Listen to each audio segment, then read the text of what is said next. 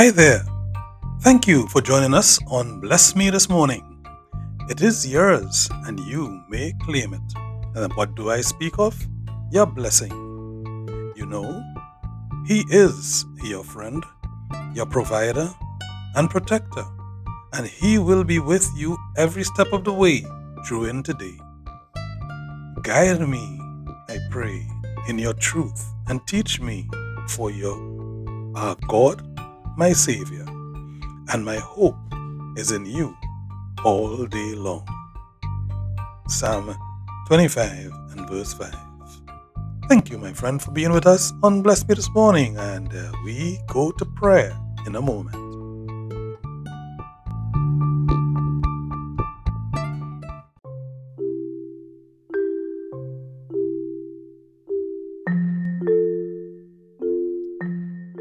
May the Lord of peace himself give you peace at all times and in every way.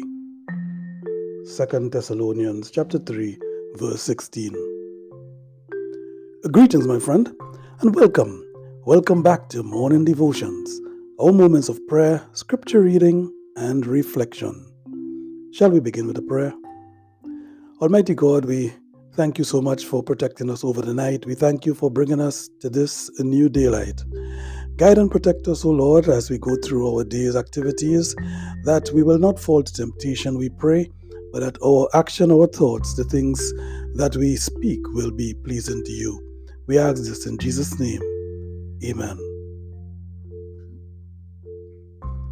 Our scripture reading today we take from the letter of St. Paul to the Romans. It will be Romans chapter 14 and just start with verse 19. Let us therefore make every effort to do what leads to peace and to mutual edification. The word of the Lord. Yes, we praise you, Lord.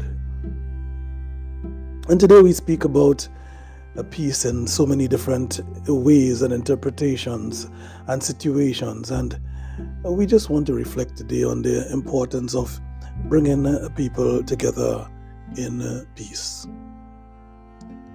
Let's take the story of Madonna. Since her children were young, Madonna had insisted on family meals.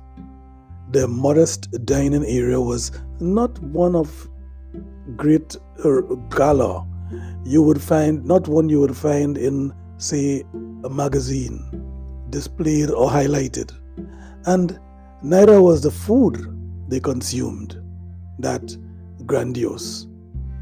However, there was always lots of love and affection at the dinner table.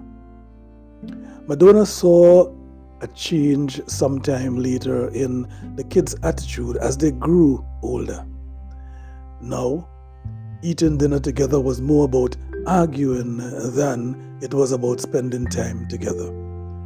The children quarreled over who was responsible for doing chores, such as the dishes, and they teased one another. At last, after some time, Madonna made the decision to draft some new rules or regulations for the gathering at mealtime. Peacefully, she wrote, we assemble. It's good to talk to your siblings about a problem if you have one. We are not, however, here to argue. We want to support and strengthen each other because bickering, quarreling, and teasing are not acceptable. That was a rule.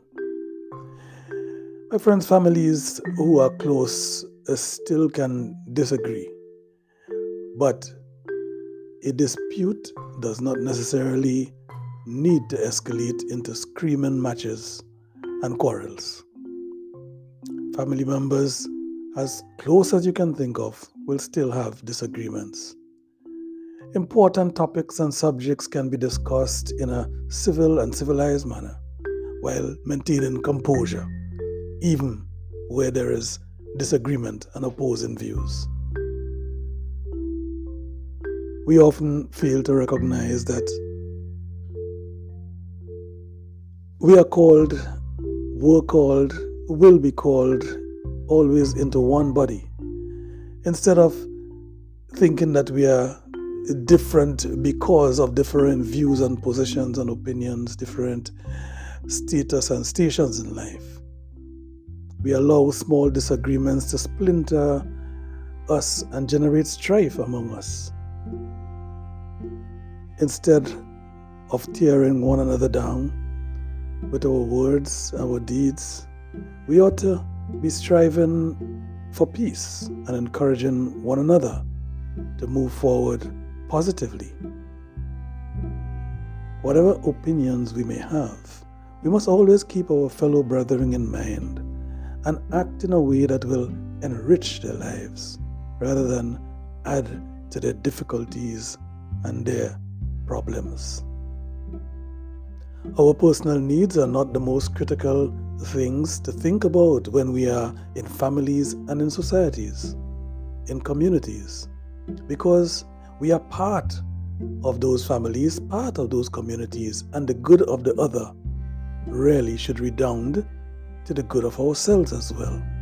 And the effort we put in should indeed return to us in the efforts that others return. We are part of a kingdom.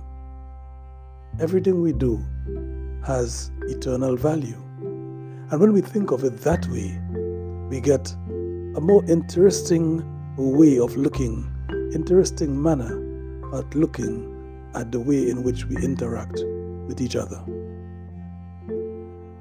Of course, in the letter of St. Paul to the Romans, chapter 14 and verse 17 to 18, he says, "For the kingdom of God is not a matter of eating and drinking, but of righteousness, of peace and joy in the Holy Spirit, because anyone who serves Christ in this way is pleasing to God and approved by men." We reflect on this today and look towards this day and the days to come as periods in which we're going to spend time thinking of how we play our part in gathering those around us in peace. Not simply wanting to be peacemakers, not simply entering into affairs where we ought not to be, but contributing to the peace and peacefulness in our environments. Shall we close with a prayer? Heavenly Father, I beg you to look caringly over my family, look caringly over my community, and give me the strength, help me to be wise and to be true in contributing to peace in both areas. There are moments when it is difficult and will be for us to be kind and compassionate to one another. And in that moment, I ask you, Lord, to give me the strength of the Holy Spirit to be able to be what I ought to be, pleasing in your sight. Teach me to be a model of harmony and peace. As we go out today, help us to keep this in mind in every way. For a blessed day on myself and for everyone hearing, for everyone who I will think about today, and for everyone who will think about me, I pray in Jesus' name. Amen.